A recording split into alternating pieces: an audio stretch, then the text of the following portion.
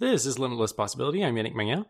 And I'm Luc-Olivier Dumebret. And our topic this week is iOS 13 minimum deployment target. I'm a bit late on my usual schedule, but I haven't forgotten this one, so we'll be talking about iOS 13. Sweet, but first I have some follow-up. And before we get into the actual follow-up, we did mention on episode 151, which was our Game of the Year episode, that we would be doing something special in April with regards to both of us turning 30 this year.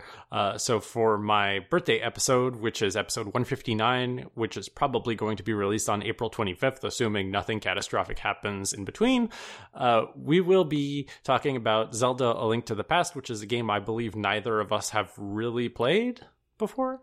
I did not. I rented it once, and I never found the opening objective, so I just turned in circles all weekend long. That was great. Oh, wow, that's a nice way to rent a game. I was not a very smart video game player when I was a kid. It was released in 1991 on the Super Nintendo, but you can find it pretty much on any Nintendo system right now. You can get it for free through Nintendo Switch Online. You can get it through most versions of the Virtual Console. It's on the Super NES Classic Edition, and it was re-released on the Game Boy Advance. So if you want to play along with us, just make sure that you've played the game before April 25th. Do you want to just quickly mention maybe I will play it? I think for me personally will be through the Nintendo Switch with the Nintendo Switch Online. What about you? I wanted to get it on new 3DS. The problem is that my new 3DS battery has hit new low, and I basically picked it up, booted it up, went to the store, and the battery died. So within like 5 minutes. So I need to replace my new 3DS battery. So that is out of the window, and I will be playing the Super Nintendo version emulated on an Android console. So, ooh, yeah, nice. Some more episode 151 Game of the Year follow-up. Crash 2 was one of my games of the year, but I got Crash 4 as a Christmas present from my brother, who got it for me for Christmas. I streamed about 2 hours of it. I did a Japanese-only stream during the holiday season, and I am absolutely loving Crash 4. I've heard a lot of positive things about Crash 4 from various reviewers and all of that, and I heard a lot of people say there's a lot of Crash 2 influence, and I definitely agree with that. So if Crash 2 was a game that you enjoyed, maybe check out Crash 4, and there is a possibility that we might talk about it at the end of the year if it's still at the top of my list, but so far it's pretty high up there. Next up is some episode 150 follow-up. This was our episode that was half about Stadia, half about Destiny 2, and I want to recommend people go watch a review by the YouTube channel Skill Up for Destiny 2 Beyond Light. It's really interesting because it's Skill Up is a reviewer who plays the kind of games that Destiny is, so like heavy loot-based MMO type multiplayer games. He's really into that, and he reviews a lot of them, and he was pretty big into Destiny for a while, and then around the same time as I dropped off from Destiny, he also dropped off from Destiny, and he came back for Beyond Light. So it's very interesting to listen to his review as someone who basically stopped playing it exactly the same time as him and more or less get the same things that I already knew confirmed to myself. And one of the points that I thought was particularly relevant to your experience in Destiny 2 is that he said that Destiny 2 is a game that assumes you already know you want to play it, and that it's actually quite bad at trying to convince someone who doesn't know why they should be playing Destiny to stick with it. And I think I kind of agree with that, and I'd be curious to hear what you have to say about that. This is a totally fair statement. I think we mentioned it while we played a bit. I was like, okay, yes, you helped me, you guided me through some of the parts when we first played together, but I was like, I know there was supposed to be a story, but like even then I don't really know enough of the minimal, just kind of a spark, I would say, for me to be like, okay, I understand that part of the story, so I understand why I need to continue playing the game. I think I more or less continue playing the game because it is a fun game to shoot at things, and I think you've mentioned that a lot. And after playing maybe 5 or 6 hours throughout the last month or so, it's not a lot, but enough for me to feel that, like, to understand that statement and agree with you. So yeah, I totally understand, because you are more or less just thrown into the game. It's like, oh yes, you have a first, like, oh, you use this button to do this button to do that, and after that it's like good luck. Yep, have fun. Yes. What I find really interesting about this review, though, is that it's almost kind of like an FAQ for all of the weird shit in Destiny that, like, there's probably a reason why it's this way, but you don't know the reason. And it goes through a lot of these, like, weird mystery points in Destiny Beyond Light and just this year's release in general, whether you actually have the expansion or are free to play, and just like, why is the system weird? Why does it feel like half the game is missing? Because half the game is actually missing. And all of these things. So I think it's really interesting if you're new to Destiny, which I have heard from a few of our listeners who started playing Destiny over the holiday season, maybe on some next-gen consoles. So that can be interesting for you as a newcomer to get that context that you don't necessarily have if you haven't played Destiny before. And if you're a fan of multiplayer games and how multiplayer game systems are built and evolve over time, there's a lot of interesting knowledge to absorb from this video as well. So I just wanted to mention that on this week's episode. And then the last piece of follow-up is actually about 64-bit for some reason. Actually, it kind of accidentally happened to me because over the holiday season, there was a Steam sale and there was a game I was interested in playing, but it was only available on Windows. So I decided to go dig into Wine, and here is your short explainer about Wine and 64-bit Windows on modern Mac OS, just to save you some time. Don't do it? Well, that too. Well, you probably won't be able to. That's the point. So an interesting thing is if you're running Catalina or later, only Wine64 works. If you try to run Wine.exe, which is the non-64-bit version of Wine, it will simply crash and tell you this is not 64-bit. So cool. What can Wine64 do? Well, it can only run Windows apps that are 64-bit, which if you have listened to that episode, is almost none of them. So that effectively means that if you want to run most Windows executables through Wine on a new version of macOS, you can't. Now, I think Ducati has had some success with Crossover, which is a proprietary fork of Wine that is more or less tailored for better gaming support. Define success. I guess the goal of what I had to do with it didn't work on my personal laptop, and I haven't really tried with my more recent work laptop. But yeah, again, I wanted to play Age of Empire 2, and guess what? Sadly for me, it didn't work. I guess I need a new M1 Mac, because everybody on the internet seems to mention that it does work. What I will say is mixed success is already way better than what I was having, which is literally just like segmentation fault and like oh wow, okay, else. No. So yeah, Crossover has a solution to this, but open source Wine users may be out of luck. I've tried all the versions that are in Homebrew. I've just done all the stuff. I don't necessarily want to build my own from source. I assume it'll probably just come out to the same thing I got from Homebrew anyway, because I think they're just using the same Git repo. So yeah, Wine on Catalina and later. It's not great. I don't know why I'm surprised by this, but there you go. I found that out during my holiday season. I'm going to save you all some time. That is it for my follow-up. Now we can go into the main part of the show. See, I think we should have follow-up in our pre-show, because in the pre-show I did tell you I have nothing, but it reminded me while you were talking about follow-up that I had some elements. First one is about the last episode, when I was talking about my game of the year. You did mention that there was an incomparable episode about it, so I don't want to mention it because I want people to really listen to the past episodes. So if you skipped it, hopefully you'll take that as a tease to go listen back to it. But I'll put a link in the show notes because I did finally listen to it, the incomparable episode about that specific game, and it was really, really a nice of an episode.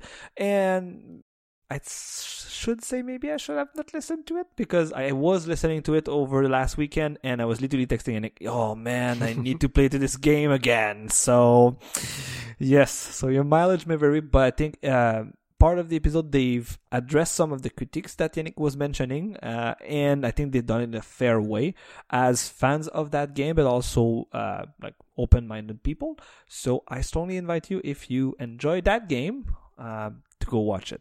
Kind of related to that, actually, I should probably try to find more of the podcasts that I listen to around the time of the game's launch, and specifically maybe even like in the weird period between when they were allowed to talk about a part of the game and when they were allowed to talk about the whole game. I think there's some interesting podcasts that you might be interested in listening to because you sort of missed out on all of that by not partaking in the PR cycle. But that was I think, like, even if I didn't play the game and I don't really care about the game, it was a fascinating part of last year's gaming discourse, and you kind of missed out on it. Good point. I'll await those suggestions. And the other point is less of a follow item. I guess more real-time follow-up on what you just said about trying to run Windows apps on macOS. So yes, I did play a bit with the... why am I making on the name on Cross? Age of Empires 2. No, with the... Oh, crossover? Crossover, yes. I just had the word cross in my mind. I was like, I know I'm missing something. So yes, crossover. But my brother a couple of days ago called me and he was like, yeah, I'm playing, no, he's not playing Age of Empires. He was playing Command & Conquer Red Alert 2 on his old Windows PC. And he was asking me why did the cutscene didn't work. And let me tell you, that was the experience I had with Age of Empires. The cutscene didn't work and most of the UI wouldn't load, even if the game would boot on my laptop. So it was funny to me that even with my brother with his old Windows 7 PC, at least for him, the real-time strategy UI and then like the gameplay would load correctly, which was not my experience with crossover. But it's funny that maybe like a week or two separated, we had more or less the same idea. So playing all our real-time strategy games from our youth on him old laptop and me trying to do the Mac and having some strange results and seeing what we could do. So I more or less end up saying, I don't really know what to do for this. Like Google on the forums, I'm sure somebody will tell you. It's like, no, the game plays. I just was surprised that the cutscene didn't work. And you know what? I don't mind having the cutscenes. I'm like, perfect. Go enjoy it. Good. So now for the main topic for this week. So as I mentioned in the intro, this is the 4th annual iOS minimum deployment target episode. So yes, this episode is going to be a bit more heavy on the developer side. It's been a while since we've done a developer focused team. And I realized that this is becoming kind of a main point for my fall season. It's really a topic I really want to have every time there's a new OS getting released. But I can realize that this fall we were busy on other things and I didn't really focus on that. So I was like, oh yeah, it's a really great moment to revisit that now that iOS 14 has been out in a while and that developers are starting to update to the latest Xcode and a lot of fun stuff. So I feel it is a good time to revisit new APIs from the previous iOS version. And you might ask why. So a quick reminder why I do those episodes is the idea behind this episode comes from a general consensus. I'm sure we might hear from a lot of our iOS developers say, no, I only support the latest one, or no, I'm stuck on iOS 10. Poor you if you're stuck to supporting iOS 10 still. But the general consensus, and even Apple throughout the years have said that more or less that app developers for their iOS platform should support the current iOS version and the previous one, and always move forward this way. So of course this year it means that you should move your minimum OS support, so minimum deployment target, from iOS 12 to iOS 13. Again, like I mentioned a bit in the intro, I usually like to do that in the fall season. We're in the middle of winter. I really like to keep that around the launch of the new OS, but I didn't forget, so we will do that. So it does mean that we are revisiting content from 2 WWDC ago. So yeah. So it's a while. Again, last but not least, before we start looking at some framework and new APIs, I do hope that you are one of the more lucky developers if the place you work at requires, for any business reasons, to support old OSs. Hopefully it's not that far, because if you were planning or are currently doing the Xcode 12 migration, so to make sure you use the latest IDEs, you realize that it dropped support for iOS 8. So hopefully you were not still supporting iOS 8, because you would be stuck on Xcode 11 up until you decide to deprecate supporting this OS, which that would suck. I think in the recent years, staying up to date with Xcode is always good, even if you have a different support strategy for iOS versions. Good. Yannick, do you want to guess which first API I will talk tonight? Swift UI. Oh, you're good. You're good. So the first set of APIs, and this is really a new one because it's newly introduced, is SwiftUI in iOS 13 is SwiftUI, and its friend and colleague Combine, because it's quite hard to talk about SwiftUI without to talk about Combine. So if you lived under the rock and you didn't know what SwiftUI is, it is more or less, as UIKit, a UI framework. So it's a way to provide views, controls, and layout structure to define your user interface. But the main difference with UIKit, if we go back in the history of UIKit, you could say that it is kind of the modernization of AppKit, and I'm walking on eggs by saying that, but more or less kind of like it was the evolution. So it used the same design patterns based on Objective-C, based on the responder chain, based on dynamism of Objective-C. And yes, we'll go into that topic again a bit tonight, because UIKit and even AppKit, but UIKit it felt like a good Objective-C framework. Yes. Overall, I think that is still fair to say, after 13, 14 years of having it. Yes, there's still rough edges, like maybe it is exposing a bit too much details to you as an iOS dev. I think the best example is the powerfulness that UI control is, where sometimes you have to go. I'm always reminded that I think they started to fix that though in the recent OS versions, where you always need to remind yourself that you need to listen to the touch up inside event on your button, because that's the event that tells you that the button has been clicked been tapped more or less. So those kind of like powerful aspects are nice, but sometimes you need to remember those tricks. Of course, after developing apps for years, you'll remember them, but you need to remember them at some point. Let's be honest though, UI control is way better than NSL. Am I right or am I right?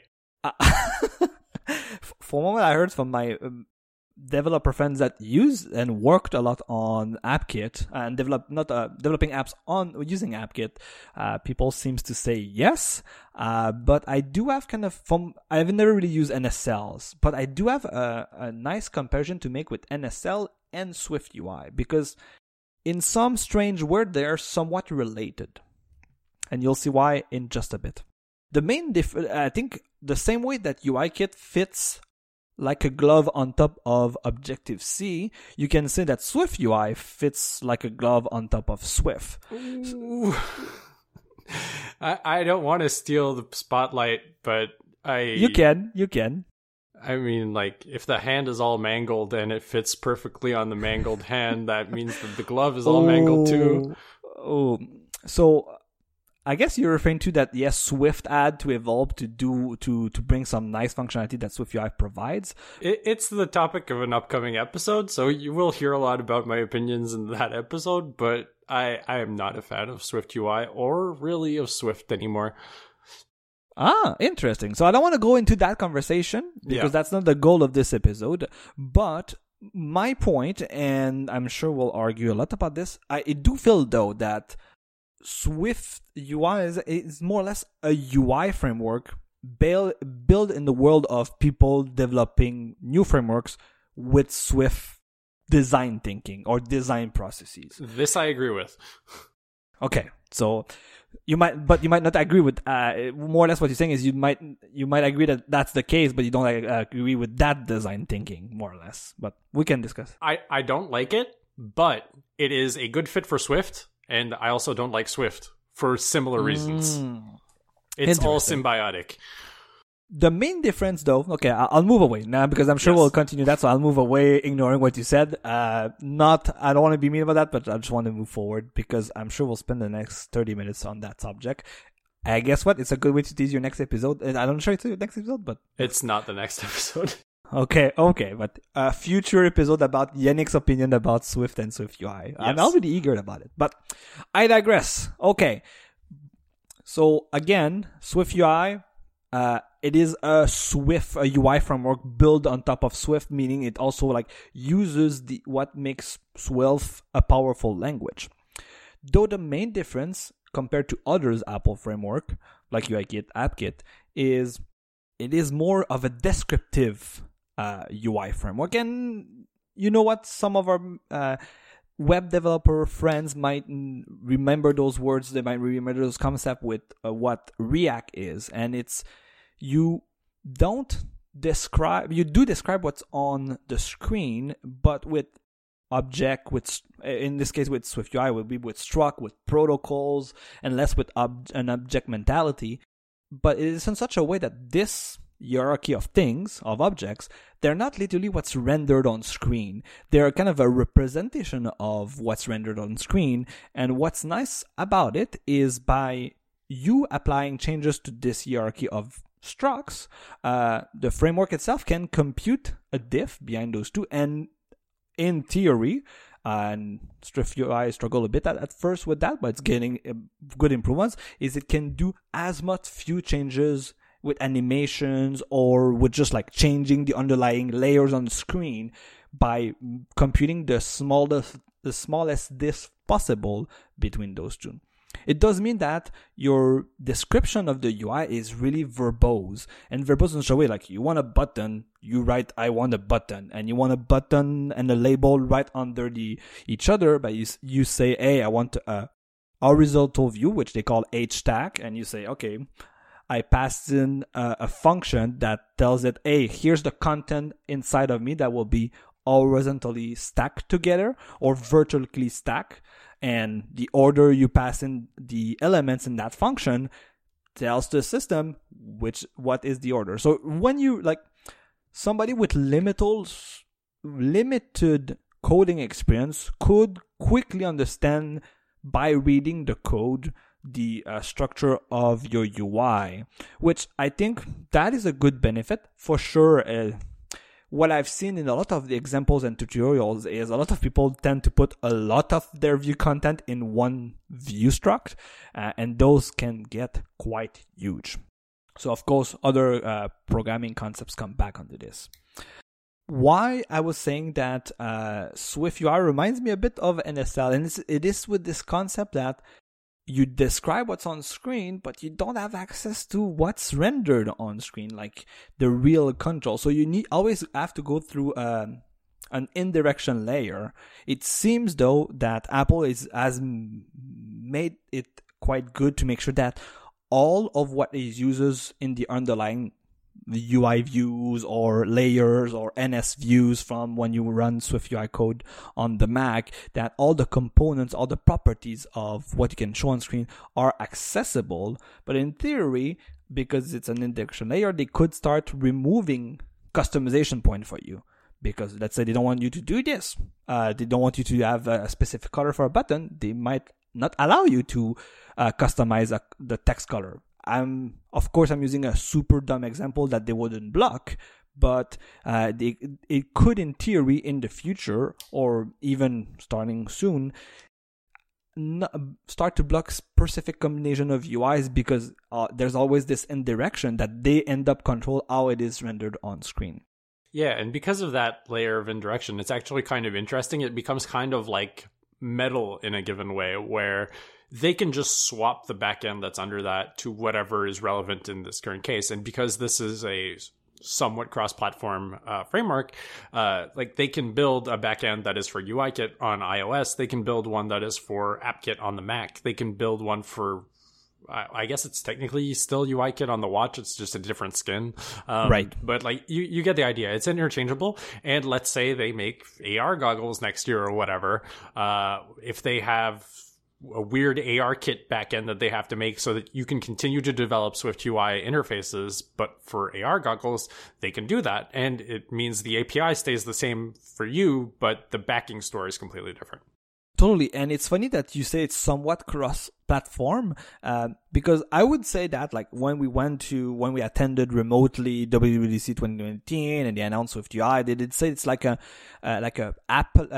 platform framework, or it's a cross-platform. I forgot the exact wording they used, which meant that you might not use the exact same code on all the different platforms you support, but you'll use the same concept because it's the same framework. The framework might not expose all the same functionality on the Mac versus on iPad, on iOS, or on the mobile phones, or even on the watch. But like to show a button, it is the same logic. To show a view, the same logic. To react, like to push a mod, like you take the model and you want to change how it looks on screen because, I don't know, you receive new data from the server or stuff like that. Like those concepts still applies whether you use SwiftUI on iOS, you use SwiftUI on the Mac, or on the watch, or all the iOS, the Apple platform that supports it. Yeah, it's very much what I was asking for when I was asking for UIKit on the Mac, which is not what I was saying was not I want Catalyst on the Mac, which is what we ended up getting, but right. What I wanted was a consistent API across all of their platforms that would allow you to do things in a consistent manner so that if you are a developer that targets multiple Apple platforms, your knowledge transfers from one to the other, but you are not going to be using the same code on all of these. So this doesn't apply if you still want to support iOS 13 and 14 plus possibly go to Mac Catalyst, which will come later in this episode. What I say is, like, that was when they announced it. I think they're slowly but surely kind of backtracking this. And I think Mac Catalyst is a reason why. Because the funny thing is, that's more kind of spoiling the next year's episode, but a big change in iOS 14 and Mac Catalyst version of iOS 14 with Big Sur and all that stuff is they included a shit ton of framework that were only available on iOS devices that now are on the Mac, so that it's make it easier for you to compile your iOS code base on the Mac with one click, as they say. We'll see, it's not really one click, but I digress. And it feels that they kind of are slowly but surely doing that. So the differences in behavior or APIs that were specific APIs or specific controls and views that were not available on, let's say, when you run Swift UI code on the Mac are not available because they need to be available for Catalyst. So you kind of start to see like, oh yeah, but in the end, I might not have access to watchOS APIs or watchOS specific stuff when I run a target on iOS, but the iOS, iPadOS, and macOS are kind of like slowly but surely converging together. And even myself, I'm not so sure if I like that. I was really buying into the like one platform, yes, same framework, but has specificities per platform, but the knowledge, like how to use it, stay the same. And now those lines are getting blurrier. So we'll discuss even more the changes of Mac Catalyst next year for sure when we'll talk about iOS 14 and how it evolves. But for the sake of today's episode, assume that yes, SwiftUI is a new UI framework that you learned that should work for all the Apple platforms, but they don't have all the same APIs on the platform. The basis is there, reacting like receiving events from your model and then making sure that you view changes. Yes, but you might have specific controls that are for the Mac that are not available on iOS or for the watch, for example. So one key element I mentioned, I won't go into, like, for sure, SwiftUI is a huge framework, and it had evolved a lot, even in 1 year. So I won't go into what I used to do, like, and you'll see when I go in my UI kit section, I was like, oh, this is new API, this is a new API. But one thing I do like in the different APIs already is a lot of what you can do to make an iOS app a nice iOS app, so accessibility, proper like light and dark mode colors, all that fun stuff, is really built into SwiftUI even more. So let's say when you put a text label, there's already easy API. You don't have to use with Genki, like I've typed them all day. So NS localized string, all that fun stuff. You see it feel tacked on versus a lot of those features that makes for a nice iOS app feel, and some of them, that's why I say feel, some of them are not that much, but some more like localization are becoming kind of first class citizen of that UI framework, which is really nice because I think I recall that we discussed in some of our previous iOS development episode that every year the list of things that makes for a great iOS app is getting longer, and it's changing a lot every year. So having a UI framework that, like Yannick was mentioning with Medov as an example, that you write it once, but depending on which OS or the features, it adapts for the sake of the changes that Apple is making on their platform, is of a good benefit for the devs. Of course, there's always trade-off of making sure you need to test it. Assumption might change, but adding this indirection could make it easier. And we'll have to see because right now Apple hasn't really explored that too much. Well, what I will say is the same thing I said when Big Sur first got revealed, which is if you are a Swift UI or even to some extent a Catalyst developer targeting the Mac, you are going to benefit a lot in the coming years when that Big Sur UI evolves over time, because you're going to get a lot of stylistic changes for free that a lot of traditional Mac developers are going to have to do a lot of work to do themselves. That is true. Let's flip a bit. I want to talk about Combine and its relationship with SwiftUI. So when we talk about UIKit, I know we discussed it in the app architecture episode. There's different way to architect your iOS app. I'll just use what Apple says. In theory, UIKit was made for an architecture, an MVC architecture, so model, view, controller architecture, and the number of objects and the way you would build things is quote-unquote optimized for this. So for the sake of this episode, I don't want to go back into an app architecture episode because there's a lot of debates to be happen, but the idea is that you do have your data, so your model, there's a way for it to send events, but you don't send events directly to the view. There's a layer in between the controller that will react to those data changes possibly, or those multiple of events in both ways. You click a button, it needs to create, it's a new, let's say, create a new to-do. So you need to, in your data layer, create a new to-do. So somebody is orchestrating all of this event between the view and the model, and that's where the controller lies in between. With SwiftUI, it's a more direct approach because of two things. With the concept of functional and reactive programming, it is making it easier to remove this third layer. You say, hey, I want this label to always be this to-do's name. Then you link those two together, and there's a stream that is making sure that when the name of the to-do changes, you don't need to listen, oh, my to-do has changed, then I need to update this view and then take the text property that is the name and assign it. They are linked together and a stream creates that. And I use the word stream because Combine is exactly that.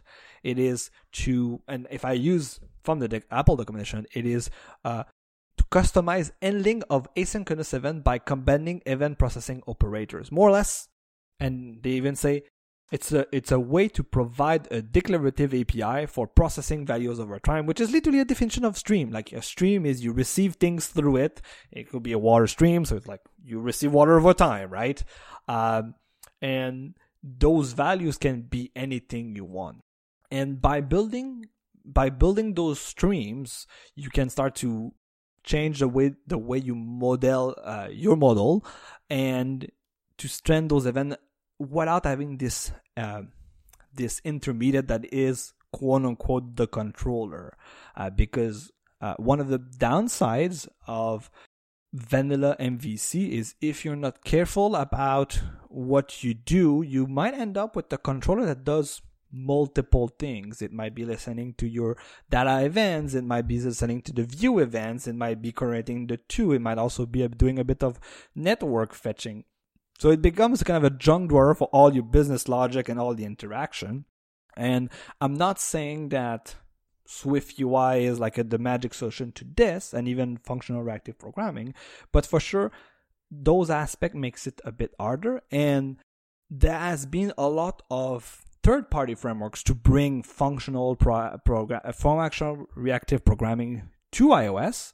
And now to see Apple bring their own statement to the table and say, here's what we think it should be with Combine is quite interesting. So Combine more or less declares two things.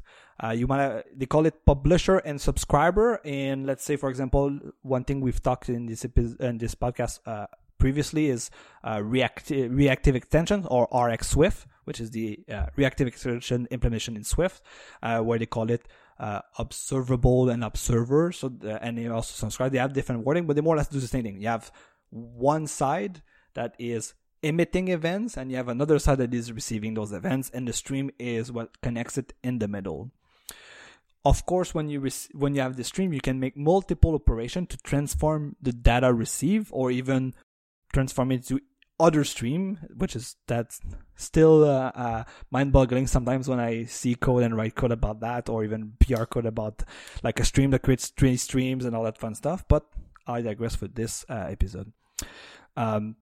So on top of allowing you to create your own stream of events, Apple has modified Foundation.Framework to expose certain APIs that were in their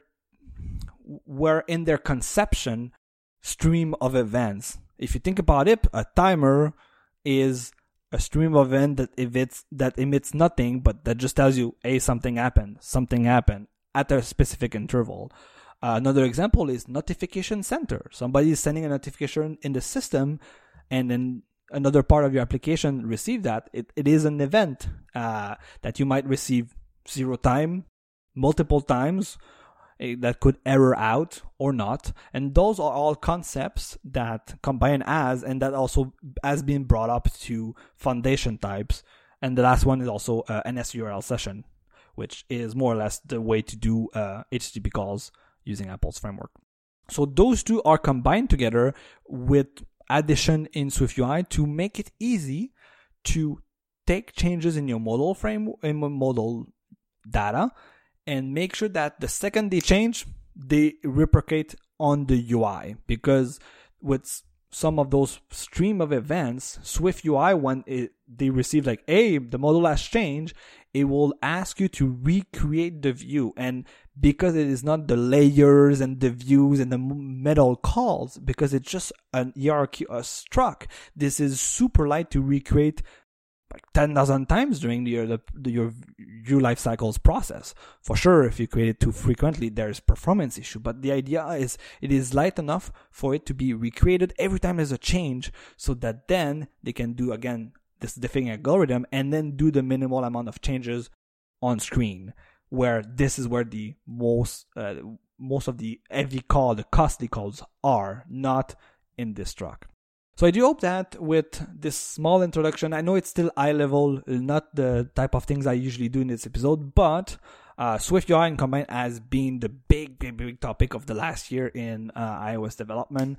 They're for sure the next big thing, and I couldn't not go through that and have a small introduction about them, because they might not be something you tackle today in your app, because one downside I'll mention is part of all the minor version of iOS 13. If last year you were following if you were following the people that were using SwiftUI right away, second it got launched, even in the betas, and even after 13.1 and 13.2 with all the minor version of iOS 13, people were quick to mention that sometimes Apple were breaking fundamental controls. So like a button wouldn't react the same way in 13.1 than 13.2.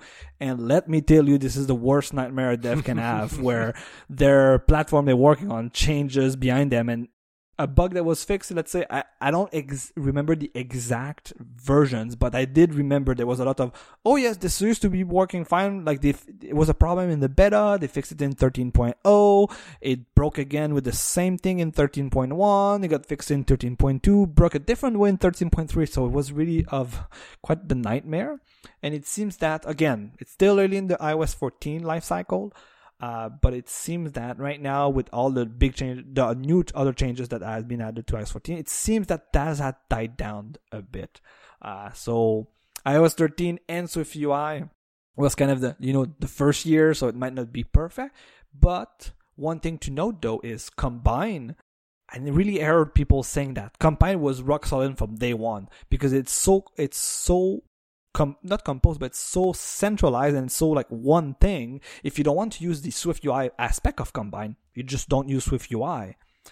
The main downside is you could use Combine and UIKit, but a lot of the niceties that makes it nice to play with SwiftUI are not implemented for UIKit. So you might have seen from other fellow developers, or even by going on GitHub, that there's a lot of libraries that are just plug-in UIKit publisher or subscriber, depending on like if it's a button that's emit an event or it is a label that wants to receive an event. So all those plugs to put your stream of data to a UI element, you have to build them. So you can use a third-party library, or you can decide to build it yourself so you can learn Combine even more, because they are like, this is a foundation tool, and that's why it's part of Foundation, or it's its own framework, but it's part of the foundation of the Swift language, is because you can build a lot of things. You can build layers on top of it, and one layer can be an indirection layer to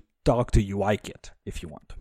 Good. Next point that I've been brought up during the conversation with Swift UI is Mac Catalyst. So Mac Catalyst per itself is not a technology itself. It is more or less Apple bringing UIKit and specific AppKit framework to iOS and to the Mac. So there's the part of like bringing UIKit to the Mac so you can run your iPad OS version, so your iPad apps, and also exposing AppKit specific APIs to UIKit so that you can have Mac specific controls that did not exist in the past. Two good examples of that is NS Toolbar and NS Touch Bar. So we'll talk about the first one a bit quickly. All the controls, all the ways, like NS Toolbar, there's a UI toolbar equivalent, but it's really for a UI toolbar in UIKit with iOS nomenclature and iOS mechanics, versus NS Toolbar is more to fit with the traffic light and all the buttons, and now with Big Sur, the split one where the sidebar one is different. It's continuous with the sidebar, not continuous with the top toolbar. So there's all of these controls, all of these objects that I think people familiar with AppKit will recognize them, now exposed to UIKit. There's new APIs that are exposed to UIKit that are to not to communicate, but create new things. A good example is UI menu. So UI menu is quite flexible because you can use it, especially on iOS 14, with the new right click, but either long press or even right click on iPadOS for showing those like in place menu, or those right click menus, like I always call them on the Mac. But they use the same elements to bring the Mac menu support. So you will use the same objects, UI menu builder, that they were introduced in Mac Catalyst, to now also bring those functionality back to iPadOS. Under iOS 14, but those are new APIs that are getting reused, which is quite interesting because the work you can do under iOS 13 and Catalina to bring your iPad app to the Mac, then with the new changes that you will be able to experience once you decide to only support Big Sur and up and iOS 14 and up, brings for a more, I'd say, a more coherent iPad to Mac experience. As Yannick mentioned a bit earlier, some might say that that's not what you want as a user and a developer of Apple platform, but this is what Apple is saying, is you write it more or less once, you do a couple of tweaks in and there, and they adapt to each other. So Mac Catalyst is I think it's a handful. If you end up looking at the API diff, you realize that this is really like laser focused APIs. So for example, I said NS Toolbar, our good friend the UI Scene API is back. So when we were adding multiple views to iOS, that also is available on the Mac. So UI window scene is quite important for your iOS app to be scene compatible if you want to bring it to the Mac, and especially support multiple windows on the Mac. And another thing is the last part about new APIs, AppKit APIs, also changes to UIKit, like really like changes from APIs you know well. A good example I can give you that will come a bit later, but that is less present in iOS 13, is that some control now they have Mac Catalyst specific options. The best example, sadly, it's only on iOS 14, but it is the checkbox. So UI switch now has a proper checkbox style, so that it doesn't show as a toggle on macOS, but it uses the underlying AppKit checkbox. Those are fewer far in between under iOS 13 and Catalina, but this year with 14, there's more. So that's why I keep it short for macOS, because a lot of the nice thing, again, a bit like SwiftUI, last year was the first year to support those. Yes, Apple did a big push, but you'll realize quickly that when you go through the documentation, when you play with things, A, it might not be as perfect as it seemed. Of course, there are new APIs, and B, a year after, a lot of things has evolved, and you might want to use or force your users to have the latest OS, because the latest OS brings so much functionality that it makes it either hard to do it before, or the user experience is so shitty that you don't want to do it now. But it's good to think about it still. Anything else you want to add about the macOS? It's bad. Okay. Okay. Don't use it, people. Good. I guess with that statement, we'll move to UIKit. So again, in this episode, I usually go through general frameworks. So it's not like our WWDC episode where I talk about we can talk about funky presentations that might not be talked on all the blogs on the web or all the iOS devs on Twitter. So this one, I keep it more as a reminder that can apply to most, if not, I would say all, but most iOS developers. So I do focus on UIKit. I have a special place in my heart. I'll regret saying this, but I have a special place in my heart for Core Data, so we'll talk about Core Data too. So now let's start with new APIs in UIKit. In the recent versions, it seems that changes to UIKit, I would say slow down, but it's kind of like UIKit is now a mature framework. So we shouldn't be expecting big changes every year and in multiple places in it. But Apple every year seems to add features that if you've been using UIKit for long, you're like, ooh, they're removing this pain point. They're like tweaking this architecture choice they made to make it easier to use. Does that remind you of anything? Okay, you didn't pick up on the point that I was trying to make here. No, not at all. Sorry about that. It's very similar to what we saw happening to Objective-C in the years immediately following the launch of Swift, which is starts picking up a bunch of little things that are just getting it a little bit closer to what's possible with Swift. I didn't necessarily agree with a bunch of those changes, but some of them were pretty nice, like the literals for NS number and all of that stuff. Oh wow, that's a long time ago. Yes, but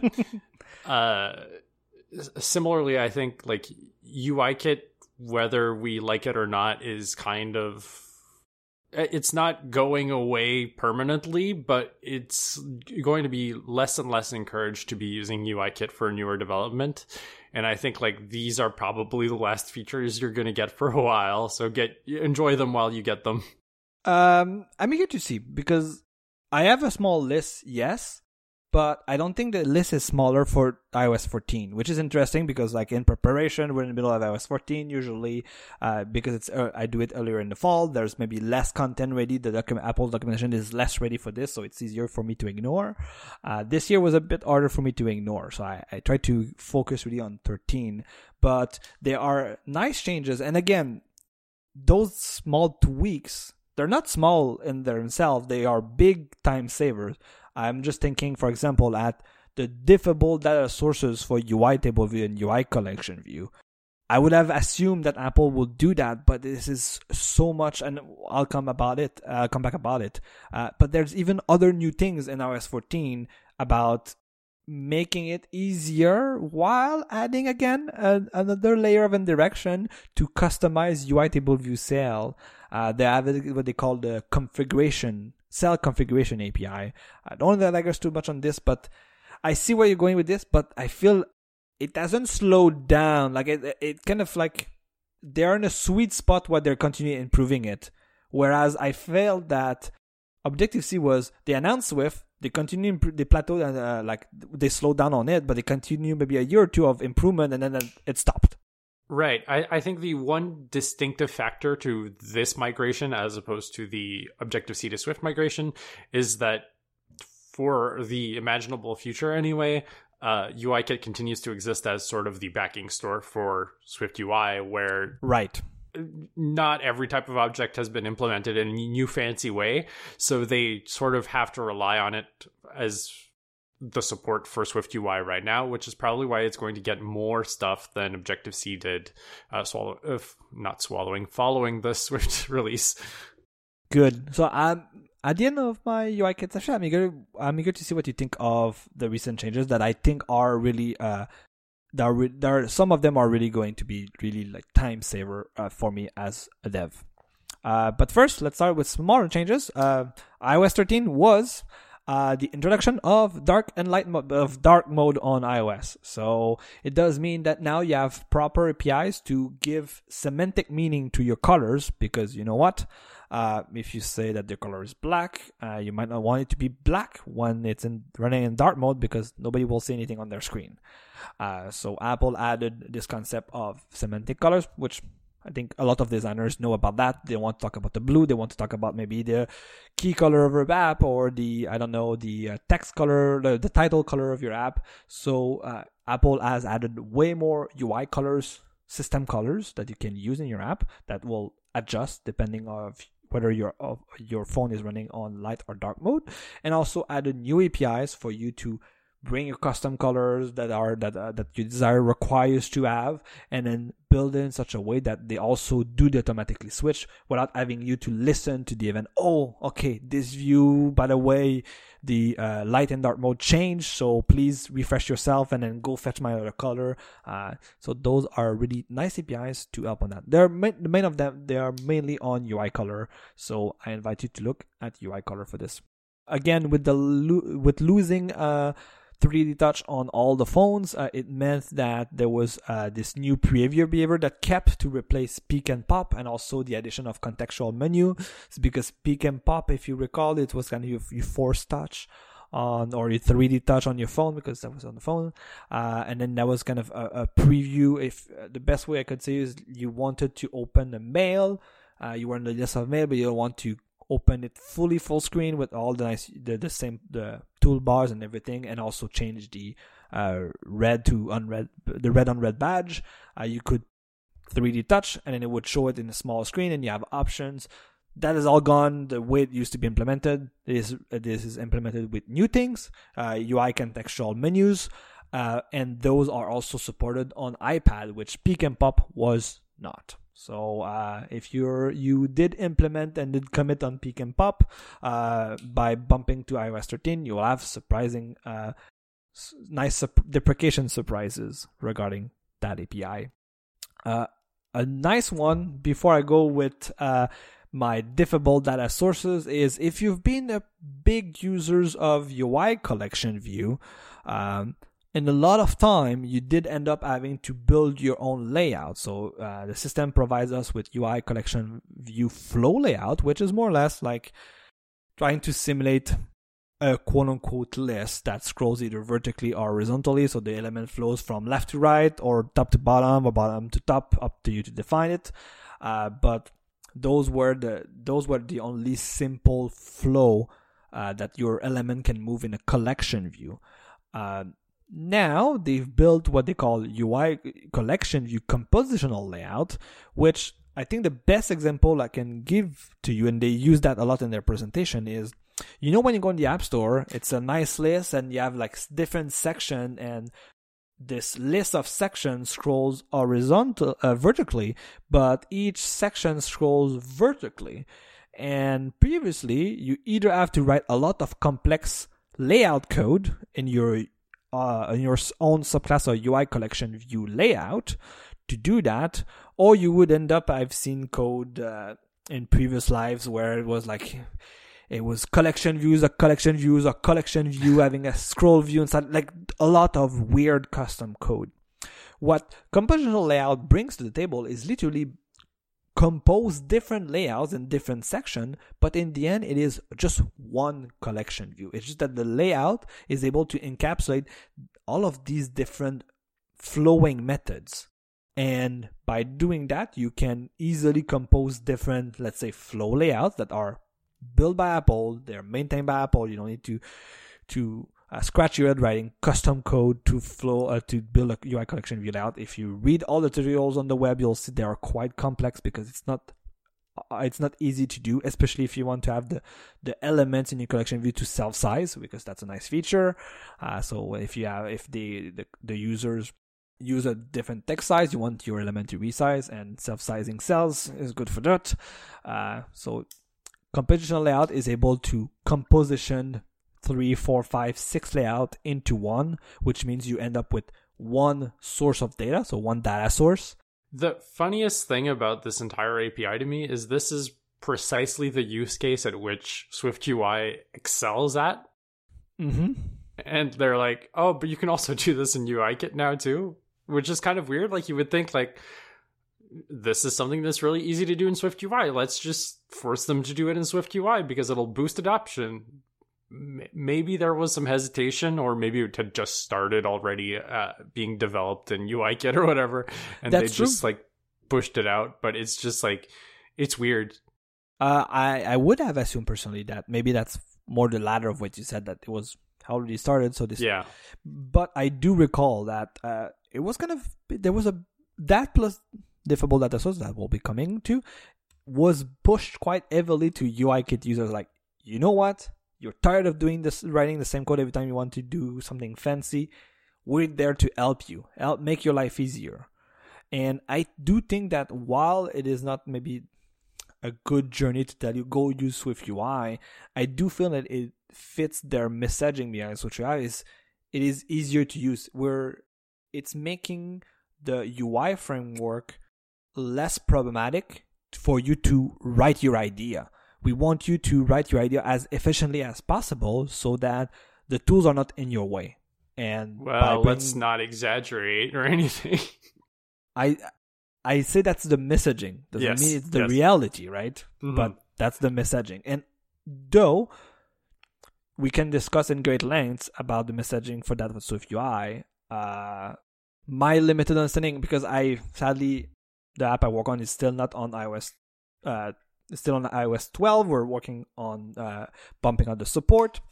But if there's one feature that we've been talking for the last year is two, because we're mainly more using UI table views, it's like diffable data source and UI collection view compositional layout is making us think, maybe we should revisit places where we're like, writing a custom layout. Can we maybe work with the designer to change the look and feel a bit to make it a bit easier? Because we do know that collection view layout are quite complex to build and not fun to write either and debug later. Definitely. And even as, like, I said somewhat snarkily that this is the one use case that SwiftUI excels at. And, like, it is relatively simple to put together that kind of layout in SwiftUI, specifically like the App Store thing that you were talking about. But as someone who does not appreciate SwiftUI, I think that it's very good that these kind of features actually did make it into UIKit, because if I ever decide to ditch it, I can actually use UIKit instead and not just have a terrible time. Good. Next point. Yes, I'll be talking about diffable data sources. So, the best way to explain this new tool is to talk a bit about UI table view or UI collection. Everything I'm going to say apply to both.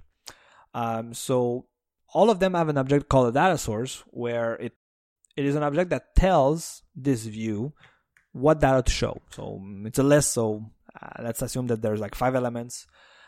And your data changes. So let's say we fetch a new update from a server, and then element 1 stays there, element 2 disappears because it's deleted, element 3 stays, element 4 disappears because it's deleted, and element 5. And you just don't, it's not a nice user experience to just like refresh the screen and then everything is there.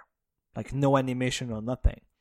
And UI table view and collection, you add tools for you to write your custom logic to animate changes in your data source. Throughout the years, they've evolved the API and blah blah blah. But let me tell you that this is again custom logic that was always crash prone, because the second that you would tell a UI table view, like remove this cell, remove that cell, like remove row number 1, remove row number to use my example, remove row number 2, remove row number 4, update row number 3 because the content will change, and insert, let's say, row number 6. If any of those operations, when you commit them, they're not the correct one to do because your data source and now the UI, the list itself, are no longer in sync because you made a mistake, or by accident a new network event came in while you were computing this difference, the app will crash. Because that's how this API has been written. And you, as an iOS dev, you might have seen that. Like, we committed animation for your table view, beginning with 1 row, finishing with 0, expecting 1 row. And it's a huge crash log, and it's telling you that more or less you fucked up somehow. And what I'm seeing with colleagues and friends and that are iOS devs is sometimes like, those are hard to repro because they're based on a network event. Like, you receive new data, you try to compute something, and now you need to figure out, oh yeah, but okay, I need to regenerate this event with the exact same data and then see what was the data before. So those are either they are also A, hard to write, and B, hard to debug in the end. And what difficult data sources is doing is more or less forcing you to say, please uniquely identify all those elements. If you're able to do that, just tell me state A, state B, and I'll compute the difference. And I'll animate for you.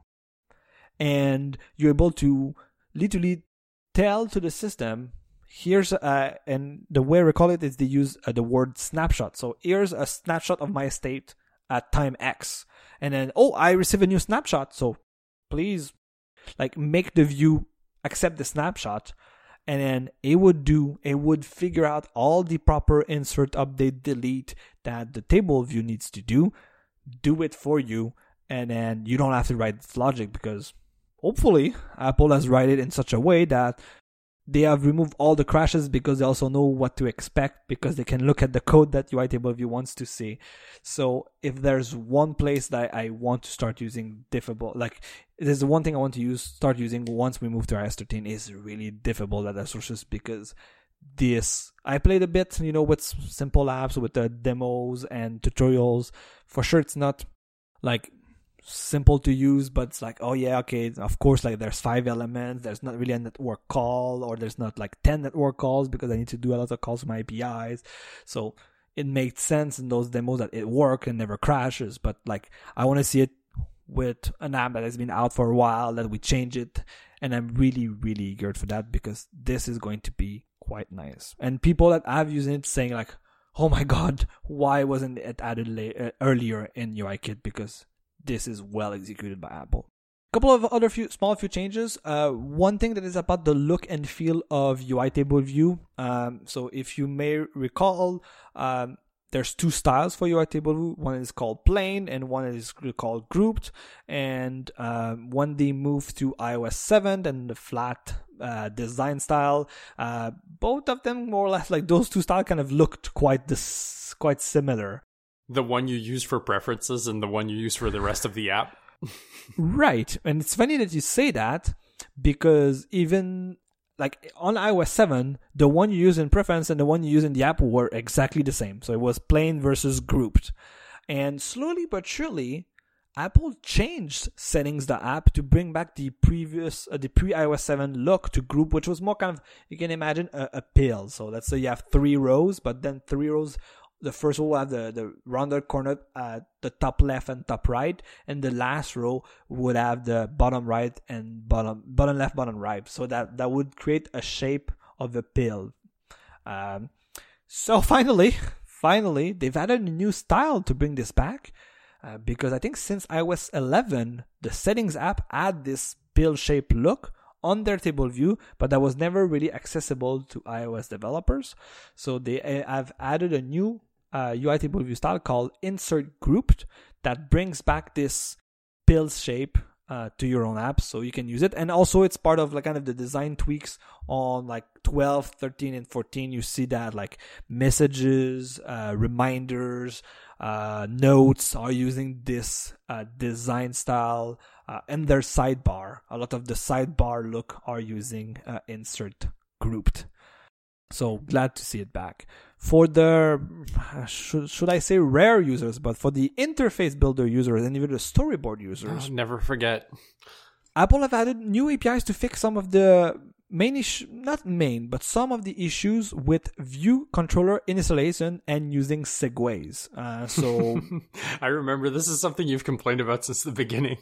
Yes. So the way you would create that is a lot of dynamism using the dynamic runtime, the Objective-C dynamic runtime, and string keys. But they have added a new IB segue action, which is a property you can add to an Objective-C method, or even a Swift one, to annotate it. So it's an annotation, so that IB can see it, and then you can tell Interface Builder to say, A, when you want to create my new view controller to move to, before calling all the other segue APIs, please call this one and it will return you a properly configured instance. So a lot of what you asked to do before is when you want to move from one screen to the other, when using Storyboard, you had to more or less interrupt the system or inject yourself in one of the system events and say like, hey, can you tell me what's the destination view controller? And then and UIK will say, yeah, here's a view controller, but then it's not your own custom subclass. And so you had to do a lot of casting and then making sure to configure all the properties because the system would initialize it for you. Now with IB segue action, you can tell the system, here's a function to do initialization. I'll inject all my default values in it, and then, or my network layer and all that fun stuff. And that now the interface builder and storyboards can call those before calling those segues and making sure you create the view controller the way you want. As quickly mentioned too in a previous section, the scene-based API to create application windows is getting a lot more love into this because it fits with the big narrative of iPadOS, Catalyst, and all that fun stuff. That also applies to, of course, iPadOS. Last point, which is an update to iOS 13.4, and this is the one, if you recall, which brought pointer device support to iOS. Again, to fit in the big picture of like your iPad app runs on iPad and on the Mac, works nice with the Magic Keyboard, and this is multiple classes to bring support to it and even bring proper keyboard support. Yes, there was keyboard support, but it was more kind of generic. It was basis. So a best example I can give you, you wouldn't be able to know when you press a key and you hold, or you press and it goes up, key up, key down, all those events, you never got them. So iOS 13.4, they bring it with a class 2 called a UI pointer direction, which is allowing you to have hover state like on the desktop, on iPad, and all that nice functionality that you can have now under UIKit. Next up, let's talk about Core Data. Of course, Core Data got a bit of love to support Swift UI. So two things happened is it made NS manage object conform to the observable object, which is the protocol that tells Swift UI this object might change in the future. So you can create a stream of event and then notify the view that it has changed, so it has to refresh itself.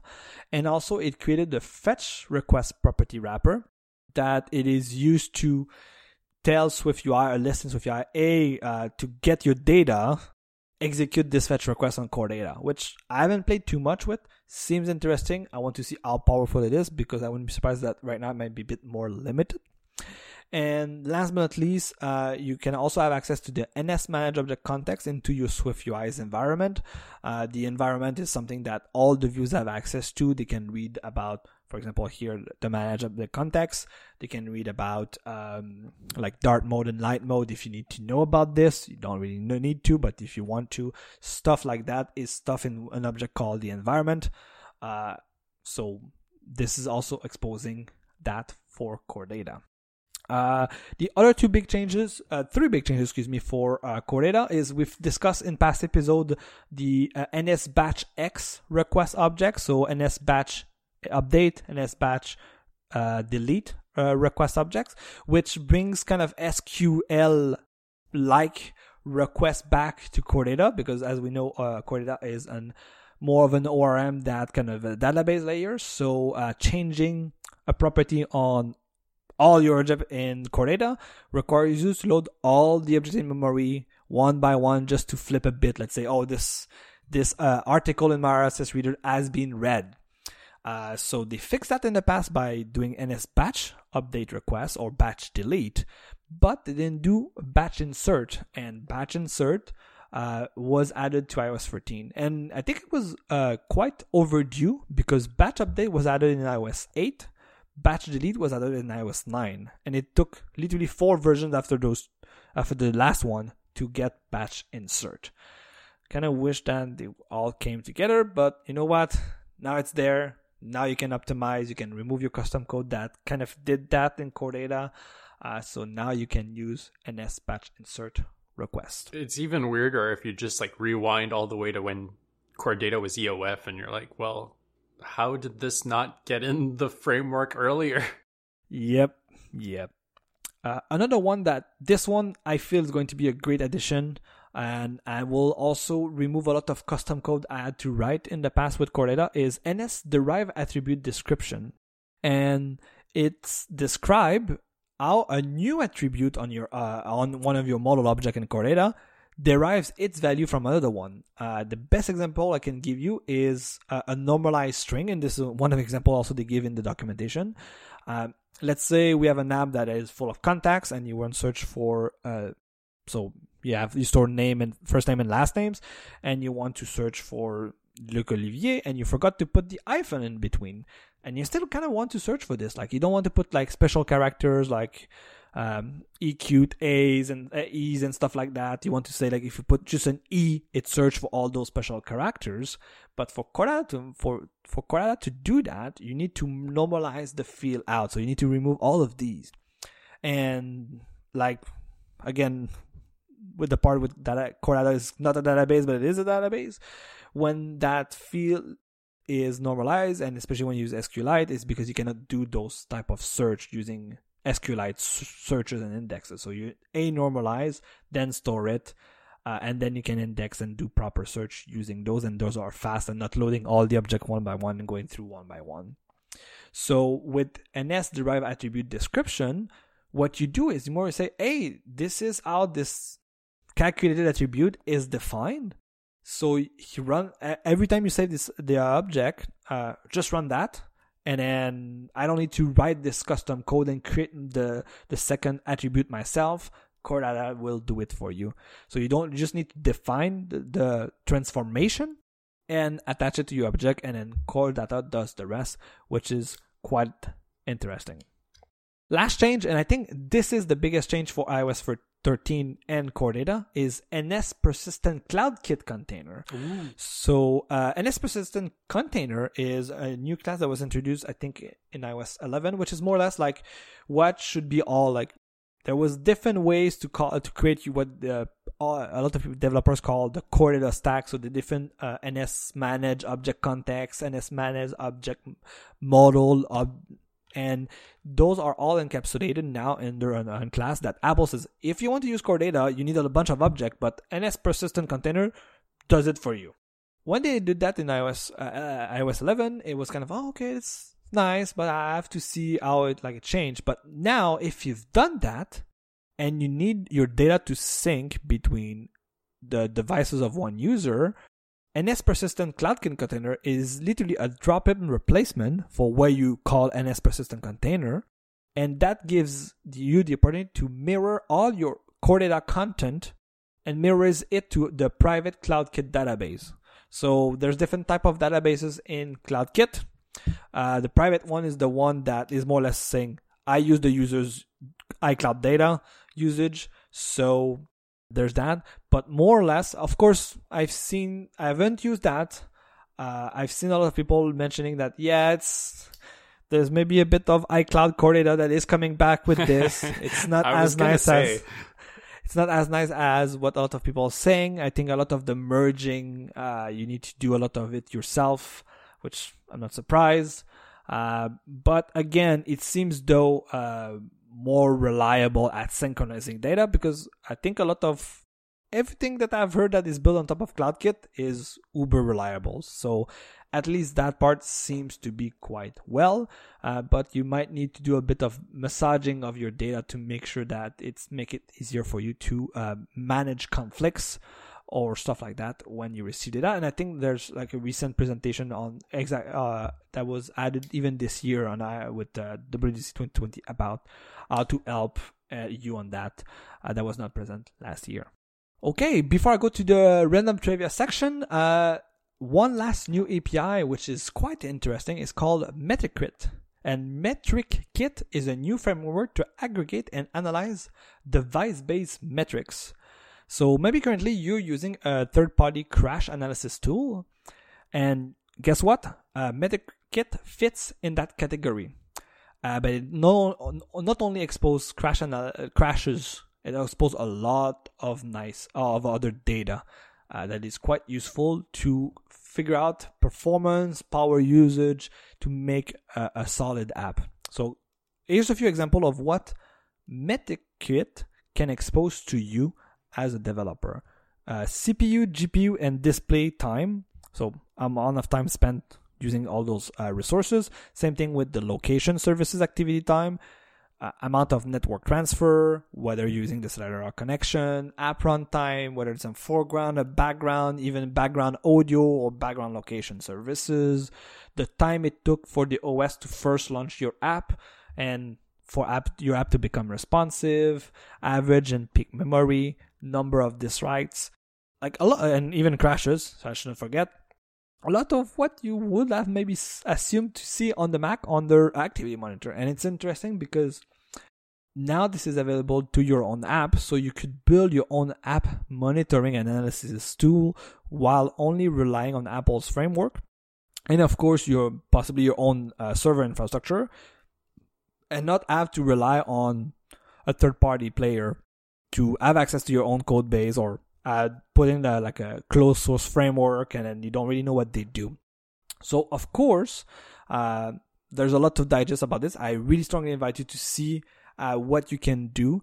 One thing that is really interesting about the crashes is because it's using Apple's crash service, like you might have already seen with Xcode.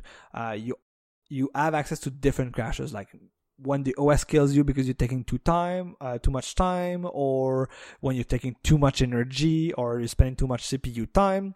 Those crashes, when you use a third-party crash service, they don't get relied to you, because the crash analysis tool runs in-app, so the next time your app launches, and those crashes are at the OS level. So MetricKit is able to help you on this the same way it is already doing that via Xcode, but now it's an API framework that you can have access to data in your own app, allowing you to build your own analysis on that data and hopefully create a better app for your user, because all of these metrics more or less is telling you where are the bottlenecks, where are the hangs, what are the performance leaks, I could say. Why am I spending too much time on my CPU? Why am I letting the GPS open too much? Or maybe I request location permission for like just one call, but then I realize that maybe one of the third-party SDKs I have in my app is abusing of my location permission, and then spending a lot of time using it. So you might be able to see it. You might be able to see it with this number, because you realize that 90% of the time my app is open, it also uses the GPS, and then it's not supposed to, because there's only one flow that uses GPS. It is a bit bare bones though, so you need to fetch the data from the device and then push it to a server if need be yourself, a server your own. You could process it locally for sure, but again, for a remote analysis tool, or to get the pulse of what's happening in the wild, you need to have a server component, and all of that you need to build yourself. MetricKit is just to expose the data to you, and to also receive those events so you can process them, but not more than just that. So I'm eager to see, because even again this year they've added more metrics. They have exposed more metrics. So I'm eager to see what Apple is going to do with this framework throughout the next few years, maybe adding more capabilities, exposing more metrics. So I'm really eager to see that. That's really cool. I had no idea that this existed. I'm actually also kind of worried, because I wonder how much of this can be used for fingerprinting users to de-anonymize them. But as long as you're not Facebook, I guess it's kind of cool. Yeah, maybe we will disappear because people will abuse of it. Hopefully not, because it seemed quite powerful. Okay, I have a couple of I have two random trivias. One thing, if you're a web developer, a quick note. It's a good one, but starting iOS 13.3, Apple added support for NFC, USB, and Lightning FIDO 2 compliant security keys in Safari, SF Safari View Controller, and ASW Web Authentication Session. This one is a mouthful. So more or less. I was briefly very scared you were telling me that there was a new web NFC API I hadn't heard about. Oh, maybe, but no. I guess Apple will never support it. We're not talking about Google Chrome here. But more or less, what this means is for secure environment or secure apps where it requires you to own a specific FIDO2 compliant key for you to have your two-factor authentication, it does mean that now iOS devices support those keys, and web apps can, not only web apps, because ASW Web Authentication Session could be for logging into an application using two-factor auth, but those three components support that, so it does mean that you can expose that for iOS user, which was not the case before. I know a handful of Google employees were very happy about this. Yeah, a lot of security experts too when that was added. So, and I think that was teased in the Safari preview, the web preview one. Yeah. So we knew it came for a long while, but if you were not following the news, it was good to mention.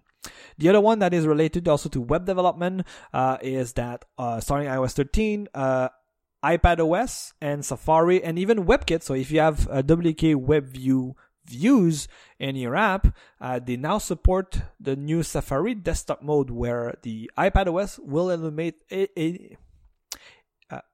why am I blinking? Emulate. Sorry about that. Emulate the fact as if it was Safari Mac. So it meant that maybe that is the type of bug I would have assumed you fixed when iOS 13 got released. But if you didn't know and you didn't understood why you were kind of running the desktop behavior of your web app on iOS iPad, that's why. It's because of desktop mode. And of course, there are ways to force either mobile mode, the desktop mode, or even build your own UIs to do that with WK WebView that has been exposed on the iOS 13.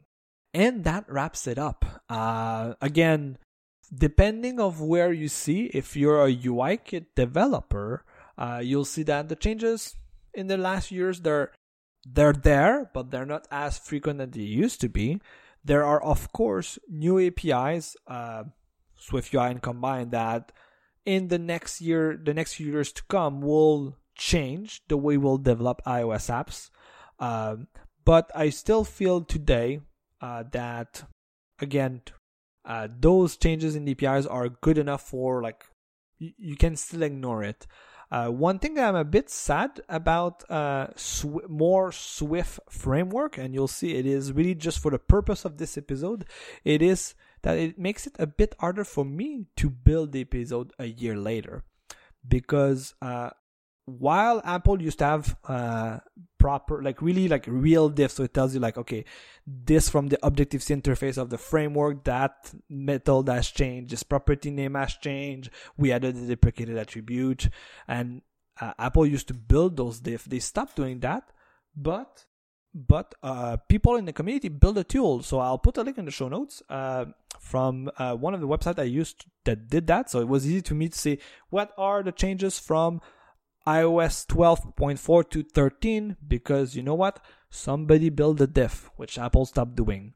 what I realized with the recent redesign of the past few years of the Apple documentation is, yes, there is a diff, but if I were to look at it today for SwiftUI, for example, it tells me the changes between Xcode 12.0 to 12.3, which is useless for the purpose of this episode, where I want to see, and I shouldn't say only for the purpose of the episode, I think overall, sometimes you will spend a lot of, not sometimes, usually what happens, from what I've seen with a lot of my friends, is they spend a lot of energy in Jude to like understand, process all the new changes. Then they go back to work and they need to go back to their job and they need to go back to the business needs. So they kind of forget about that. Then they bump up the minimal deployment target in their app because they can do that maybe a year after because of their business need. And they're like, oh yeah, what can I do? And it was nice for me, it's nice for me for the Objective-C one, because I just like, okay, let me go through UIKit. I scrolled through it. Okay, oh yeah, there's this new API I forgot. And then you click on it and yes, it goes to new documentation, but it's a visual to say what has changed quickly. And sadly, Apple is kind of moving away from that. And even for Swift-only frameworks, as SwiftUI is, what Apple is doing in their own documentation is really for short-term memory. So you want to know what changed between SwiftUI under iOS 13 and SwiftUI 1 and SwiftUI 2, if you can call them this way. No way to know. Just look at the documentation, try a call, and then Excel will tell you, oh yeah, that's only available on iOS 14 and your minimum deployment target is 13. So make a conditional statement for it to just work there, and then you know. So I see that as a regression, and I do hope that Apple's documentation will improve to, I'm not saying it will go back to what it used to be, but for sure I do hope that it should be getting better on that front, because I do really enjoy every couple of months to refresh my mind and reread some of the diff and not just go watch WWDC videos. Yeah, definitely. I think there have been a significant amount of documentation related regressions over the last few years, and it's incredibly frustrating, and it's kind of part of the reason I dislike the new Swift direction that things are going into. But that's all you're going to get for today. But yeah, this is one of the things personally I do dislike from those regression is the poor diff that went away and came back half-baked. Unfortunately, though, it would actually be somewhat tricky for certain types of APIs to actually do a diff that is meaningful in any way, putting aside the whole Objc class dump thing, which is completely different because now you're dumping its symbols and everything. But yeah. And that wraps it up for the iOS minimum deployment target for this year. Cool. So if you want to find the show notes for this episode, you can find them all at limitlesspossibility.net/152, or you can go listen to our back catalog of episodes. You can find them all at limitlesspossibility.net. You can find us on Twitter. The show is at @limipo_podcast. That's LIMIPO_podcast. I am at Sakurina. That's SAKURINA. And you can find Luc Olivier at Luconoche. That's LUCCONOUCHE. And we'll see you in 2 weeks. See you in 2 weeks.